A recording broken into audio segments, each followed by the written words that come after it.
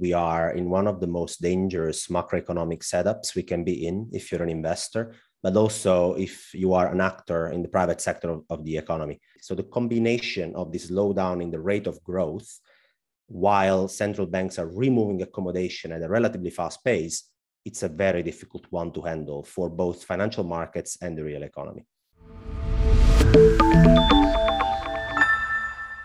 Welcome to Wealthion. I'm Adam Taggart, founder of Wealthion. On Wall Street, it's often said that the bond market is where the smart money resides. And after decades of rising prices and declining yields in bonds, a secular reversal may now be in play. Yields have been steadily rising since the pandemic lows in 2020, and now the Federal Reserve and other world central banks are embarking on rate hikes. To find out what the bond market is telling us about the future it sees ahead, we welcome macro analyst and former bond portfolio manager Alfonso Peccatiello to the program. Alf, thanks so much for joining us all the way from the Netherlands. Adam, nowadays on Zoom, it's not much of a traveling effort, but I'm very happy to be here. Thank you. Well, thanks. I know it's still a time zone juggling effort, so thank you. Well, look, Alf, we've got a lot of questions for you about the bond market based on some of your recent writings. But before we do, I just want to ask you the question I ask all my guests at the outset, just at a very high level, and you're a macro specialist. What's your current assessment of the global economy and financial markets? So from a very big picture perspective, Adam, I would say we are in one of the most dangerous macroeconomic setups we can be in if you're an investor, but also if you are an actor in the private sector of the economy. And that is because the economic growth impulse has been slowing down since last summer, which means we're still growing. So GDP prints are still positive and are likely to be positive, but we are slowing the rate of growth. We have been seeing the slowdown of the rate of growth since summer last year. And at the same time, central banks are in a very tight spot as inflationary pressures have picked up. Now for too long, even threatening inflation expectations to be de-anchored on the upside, which is one of the worst enemies for a central bank. And therefore, they will be tightening monetary policy very aggressively. So the combination of this slowdown in the rate of growth, while central banks are removing accommodation at a relatively fast pace, it's a very difficult one to handle for both financial markets and the real economy. All right. So you talk about the slowing growth impulse, and then you also mentioned that central banks are beginning to withdraw all their accommodation.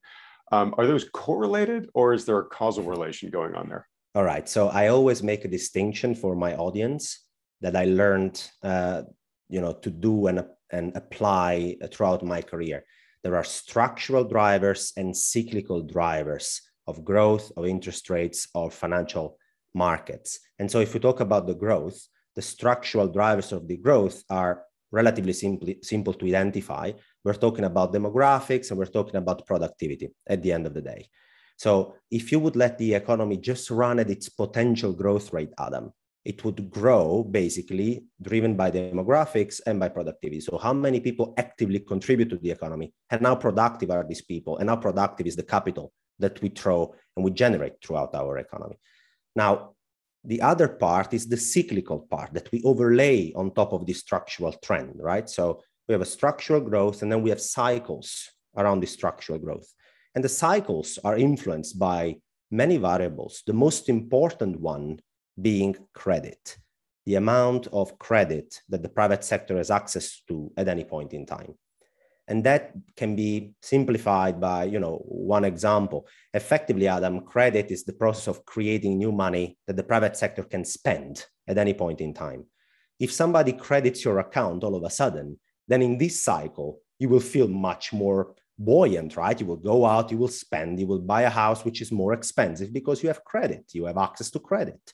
So you will feel much more enthusiastic about your growth potential, although the potential hasn't changed much, but the cycle is in your favor. And now if you do the opposite and you withdraw or you limit the amount of credit to the private sector, the opposite will happen, right? And so at this stage in the 2020s, structural growth in the US, for example, is actually pretty low because the labor force isn't expanding. It's getting older. We don't make enough kids. The US has a decent net immigration profile, But overall, in developed economies, the labor supply growth doesn't really look good. And going forward, it doesn't look better either. And on the productivity side, we have been ranging around 1.5% productivity growth year after year, which means we become more productive. We become smarter. Technology has helped. But before it permeates the entire economy such that we see a huge boost in productivity, it will take a while. So structural growth is what it is. And the cyclical growth we have seen in 2020 and 2021 was huge. It was driven, especially in 2021, mostly by the fiscal handouts. They were massive. Checks were sent home. Banks were lending to the private sector because the government was backing up their losses in case there were any. And so the private sector felt buoyant. Now, in 2022, we are starting to see the opposite effect. When is the last time a stimulus check reached Americans? It's a while ago now. The impulse of this credit creation has slowed down, which leads obviously to the private sector reassessing their growth trend and their decisions when it comes to consumptions and investments.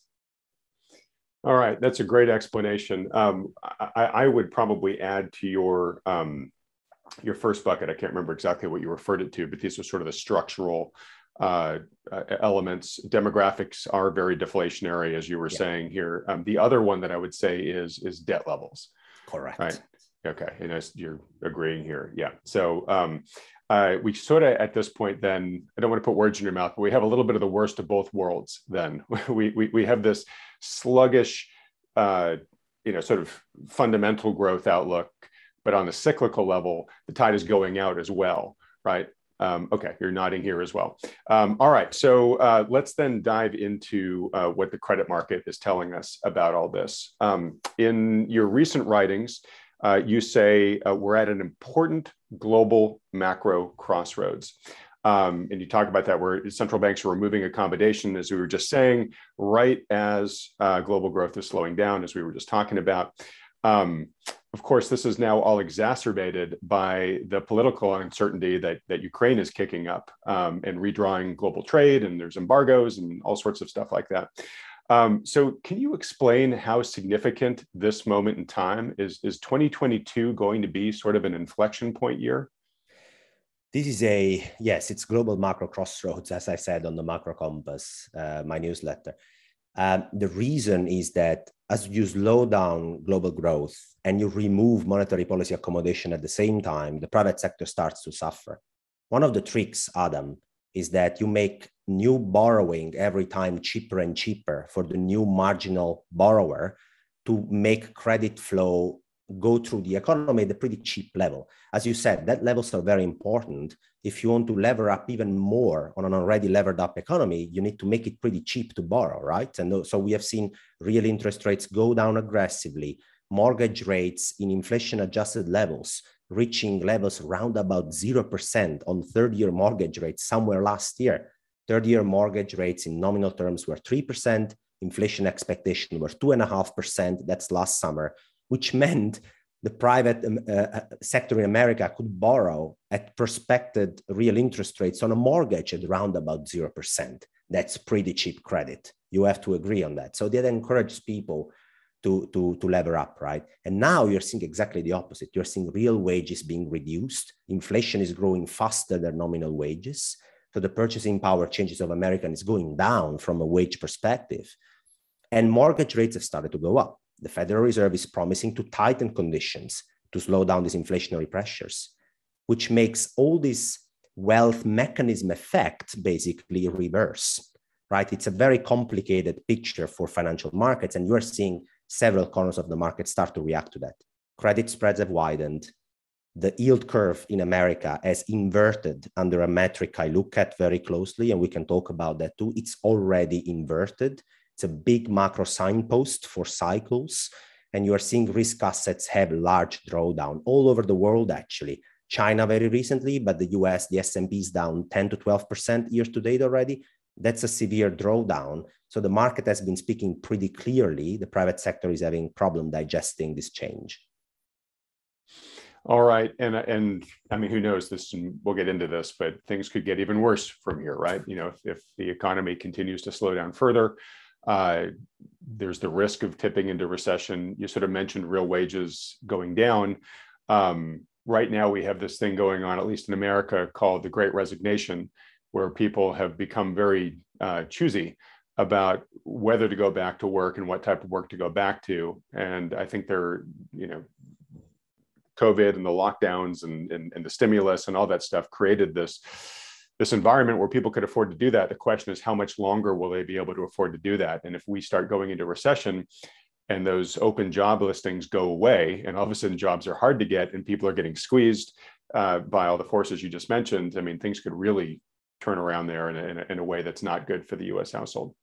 All right, I want to dig into that further, but I do want to talk about some of the charts that you've shown in some of your recent pieces. And by the way, if you have a chart that you want to speak to, just speak to it, and we'll overlay it during editing.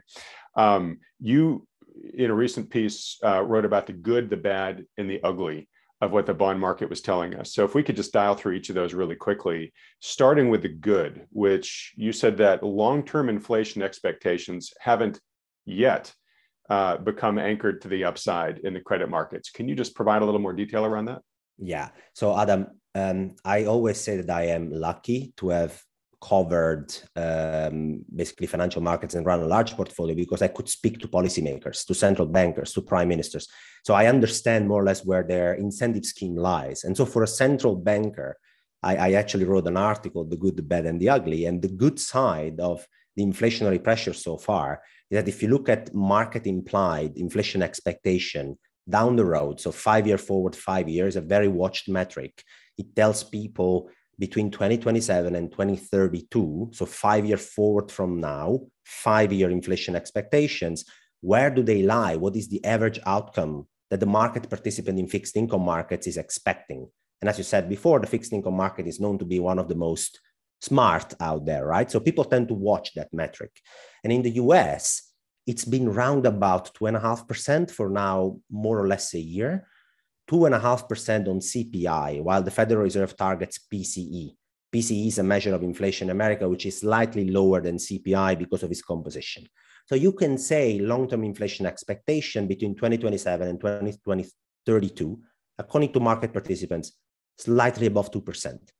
Is that worrisome? Well, not really. The Federal Reserve told us somewhere in 2019, I think, where they did the policy review, that they do a flexible average inflation targeting, which means that they want to average 2% over a period of time. And as they have undershoot 2% for a while, actually having inflation slightly around 2% when it comes to expectations would be a welcome outcome for them. Round about 2%. That's the good side of the inflation expectation story. Well, there is a bad side and an ugly side, unfortunately. The bad side, as I showed in the picture at this Macro Compass article, is that if you look at the distribution of probabilities of this inflation down the road, the picture starts to change a bit. And I look at distribution of probabilities because having been a trader and having talked to smart investors out there, the best investors out there always thinks in probability terms, not in one outcome, not in black or white. There is always a probability. You don't know in advance what's going to realize. So then I thought to myself, let's look at the probability distribution implied by options. In this case, I did a study on inflation down the road. And this probability has shifted, distribution has shifted in an interesting way. Compared to 1 year ago, the mean, so the average expected outcome on inflation between 2027 and 2032 has moved from 2.6 to 3.4%. All right, so that's quite a change. It starts to deviate from the 2% inflation target already in a bad way, right? So that's the bad side of the study. There is another bad side, is that the distribution has a mean, but also has some tails.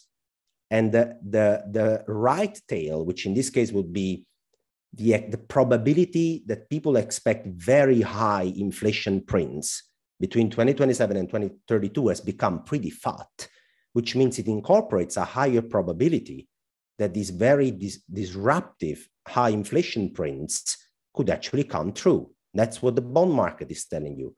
I move the distribution to the right, I expect higher inflation, and I expect a higher probability of very high inflation.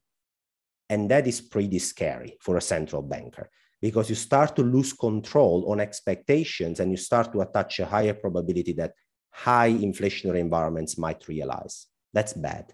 And then there is the ugly part. Well, I mean, the ugly part is that you effectively are now in a very tight spot. The tight spot you're in is that you do recognize that real growth is slowing down. You can see it in the data. PMIs, retail sales, other data coming in are okay, but they're deteriorating. And so what do you do as a central banker here? Effectively, this is a demand slowdown and a supply bottleneck big pickup. Also, Russia, Ukraine isn't helping. Now, China has been somehow locking down large provinces, which means that the supply of very important commodities and materials will become even more complicated to get for companies, which means producer prices are going to go up, which means inflationary pressures and supply bottlenecks are going to remain. That's the ugly part. What do you do as a central banker? If you tighten very aggressively to show to the market that you're committed in slowing inflation, you run the risk that you will tighten hard in a slowdown, which will have a large impact on the private sector. Credit spreads will widen, equities will drop. So that's a pretty ugly situation to be in. All right, and you show in your chart here that real yields have been dropping like a stone recently in the credit markets, and that those yields, that yield curve there, that drop off in yields, typically presages a similar drop off in corporate earnings. There's about a 15-month lag period between them, so it's almost like giving you a glimpse of what's going to happen a little over a year down the road. Yeah, so earnings are already starting to suffer a bit. You see the first analysts capitulating. You had Goldman Sachs start to reduce their level for their price level for the S&P 500 by the end of the year.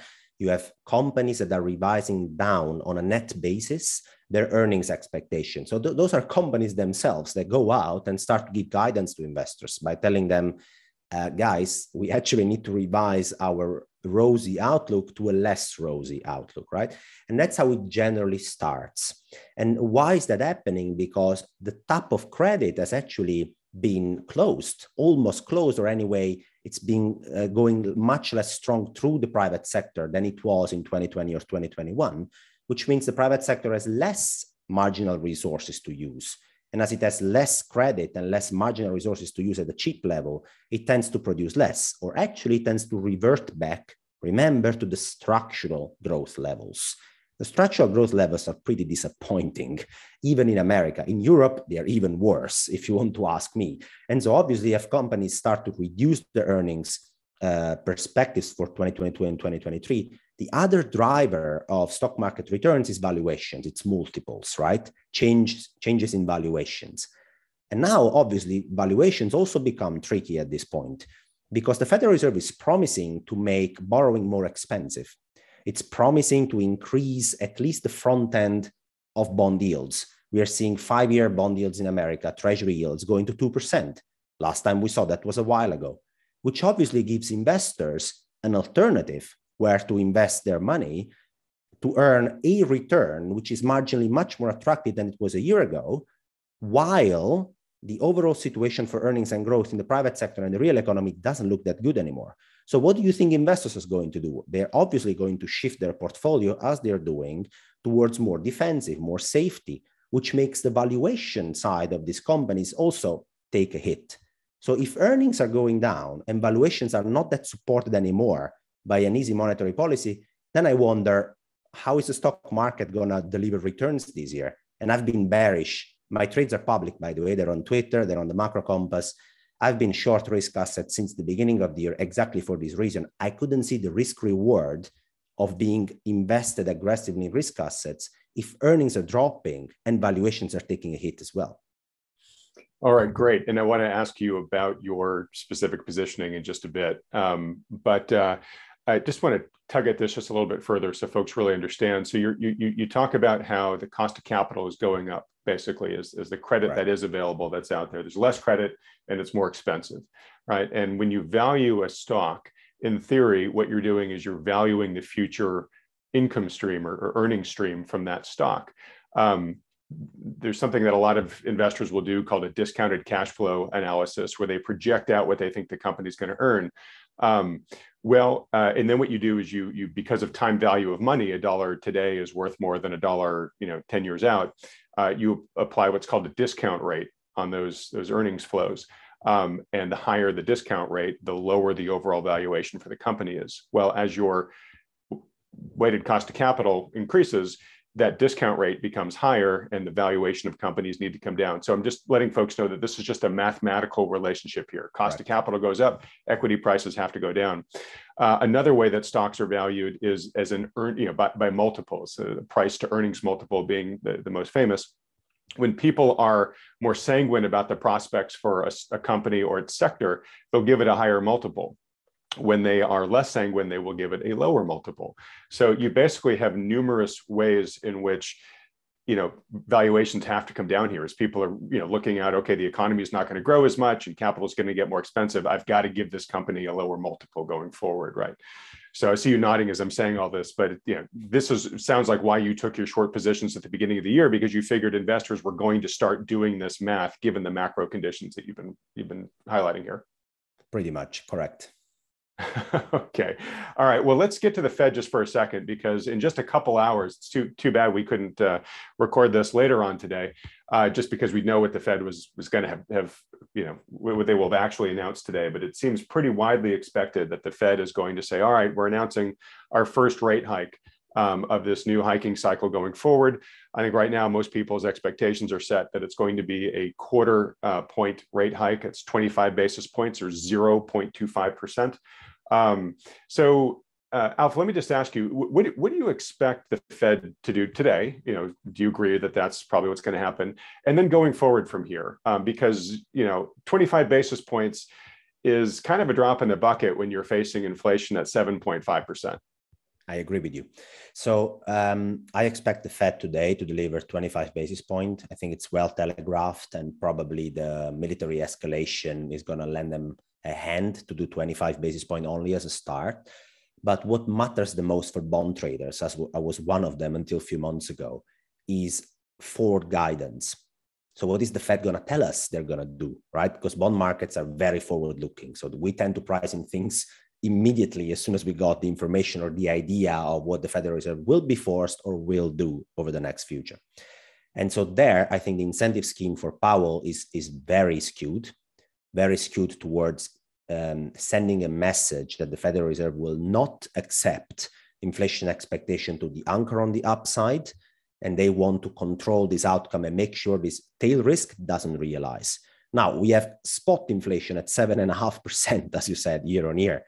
Now, obviously, if you make these numbers continue to go up without intervening, there is a high risk that inflation expectation will also be anchor on the upside. And that's what the central banker does not want to see, because their mandate is to keep inflation and expectations about inflation around about 2%.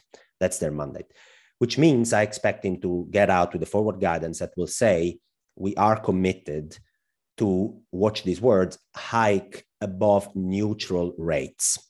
So how it works is that central bankers have these models. They estimate what the neutral rate for the economy is. The neutral rate is a rate at which the economy runs at its potential growth. Doesn't overheat, doesn't cool down that much. It just runs and delivers its potential growth. It's the Goldilocks level. Yeah, you can say so. Inflation doesn't go out of control. It's not a deflationary environment. We just grow, but we grow according to our potential growth levels. So America basically would grow at a nominal rate of 3%, roundabout, every year, if this neutral rate will be respected. Now, the neutral rate in America is estimated to be around about 2% at the moment, 2 to 2.5%. This is the range of estimates for nominal neutral rate. Now, if Powell would tell you literally, I want to try and hike above the neutral rate, he's telling you explicitly, I want the economy to slow down. I want the housing market to slow down. I want risk assets to take a breather here, because I need inflation to be under control and inflation expectations to be under control as soon as possible. If he says that, if he doesn't go to neutral, but goes beyond that, he shows willingness to go beyond this neutral level, that will be something to watch very carefully. Now, the bond market, Adam, interestingly, is already pricing the Federal Reserve to hike 7 times this year 7 times 25 basis point, according to my calculations, round about 175 basis point of Federal Reserve hikes are priced in if I look at federal funds future contracts for December 2022. 175 basis point hikes. I don't like to say 7 hikes because there is nothing binding the Federal Reserve to do 25 basis point hike at each meeting. They could do 50, they can do another 50 right away. There is nothing stopping them from doing that, rather than their own perspective, their own forward guidance. The interesting part is that if I look at the same Fed funds future, instead of December 2022, I look for a maturity, which is December 2024 or December 2025. Do you know what's pricing in? It's pricing in the Federal Reserve to hike to 2% and then be able to do nothing anymore from 2023, 2024 onwards. Actually, there is a chance priced in the Federal Reserve will have to cut rates in 2024. I want to repeat it again, cut rates in 2024. The bond market has made up their mind very strongly about the fact that the Federal Reserve can only go to roundabout neutral rates. That's 2%, as I said before. And if they even try to signal they're going to cross that, the over-leveraged private sector and public sector and highly valued financial market assets, they can't take this. They can't take this, which will force the hand of the Federal Reserve to cut again. That's the stance of the bond market. That's the flat yield curve you hear over and over again, which projects hikes at the front end. And once these hikes are done, the bond market is telling you, I'm sorry, but that's it. All right. Thanks so much for explaining that so well. Because folks, we have a lot of experts on this program. There's a lot of people out there on other financial media channels who are giving their opinion of what they think is going to happen, their best guess. But the bond market is where people are actually allocating their capital against this. So it's really important to listen to what it's telling you, because that's where the big people are putting their money. All right, Alf. So it sounds like you're saying, and on this program, we've talked a lot with a lot of different experts who basically say, look, I expect the Fed to hike up until a point where something breaks, and then it just doesn't feel like it can hike any higher, and it actually might have to pivot, right? And you're basically saying the bond market is telling us what its math is for that calculation. It says it's going to be able to hike rates 175 basis points or almost 2%. And then it expects that things are going to get so wobbly in the economy or painful in terms of blowback for the Fed that it's going to have to reverse. I'm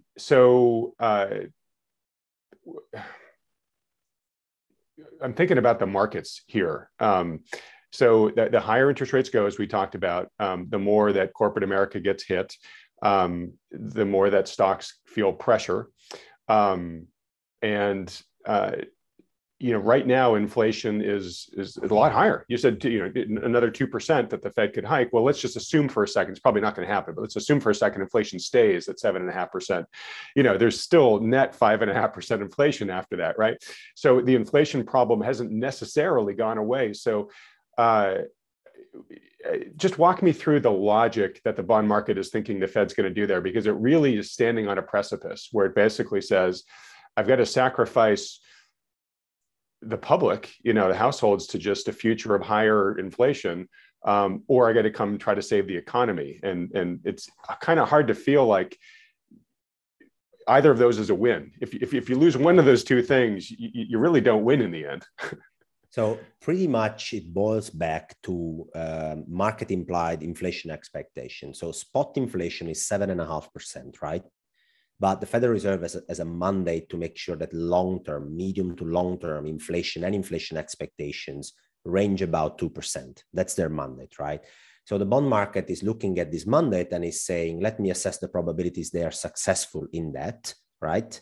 And so the probabilities they're successful in that are so far assessed by the bond market to be, we can get there. We discussed before that inflation expectation for the next 5 years have a mean at 3.4% on a CPI basis, which PCE will be still above 3%, which is way above the 2% we talked about, but it's still below 7.5%, right? So basically it's saying inflation is a rate of change, Adam. So the rate of change that we saw in this basket of goods has been very strong year on year, but going forward, as the new base to start with will be March 2022, in March 2023, I expect some base effect. So it will keep on growing. These inflationary pressures will keep on growing, but at a reduced growth rates until we range about 3% for the next 5 years, right? That's what the bond market is saying. At the same time, the bond market is saying, I see you, Fed. I actually am pushing you here because this conversion to 3.5% is still very slow. Your target is 2%. So you need to do something to make sure that you go not only to this 3%, but possibly even lower than that back to your mandate. So bond market is then telling the Fed, I'm going to price you for 175 to 200 basis point of hikes in 12 to 15 months, right? So you have to do this. And this will be successful, effective. That's what the bond market, together with inflation expectation, is saying will be roundabout successful to bring things under control. It's a painful road. We are seeing that already with drawdowns across asset classes and credit spreads widening. But the bond market is saying you will somehow manage to do that. Now, my assessment on this is that if the Federal Reserve wants really to send a strong signal and make sure that these inflation expectations are controlled and is still risk avoided, they at some point will have to tell markets, we have to do a lot. And a lot means hike above neutral rates and do quantitative tightening in a pretty aggressive way. We haven't discussed about quantitative tightening, which is the opposite of quantitative easing. So instead of draining bonds from the system, collateral from the system, and giving the system reserves, QT is the opposite. It says the private sector, here is your collateral, good luck with it, find a clearing price where you can absorb it. And by the way, give me back those reserves, please, at the same time. It's a pretty complex process, and there are speeds at which you can do that, Adam. And so if the Federal Reserve wants to send a signal, you will hear them tonight accelerating the schedule of quantitative tightening and telling people perhaps that there is a chance they have to go above neutral rates. Now, if they do any of those, I can tell you the private sector and the financial, the risk assets in the financial markets won't take it well. And I expect them to have to lean towards this direction of strong, committed hawkishness sooner rather than later.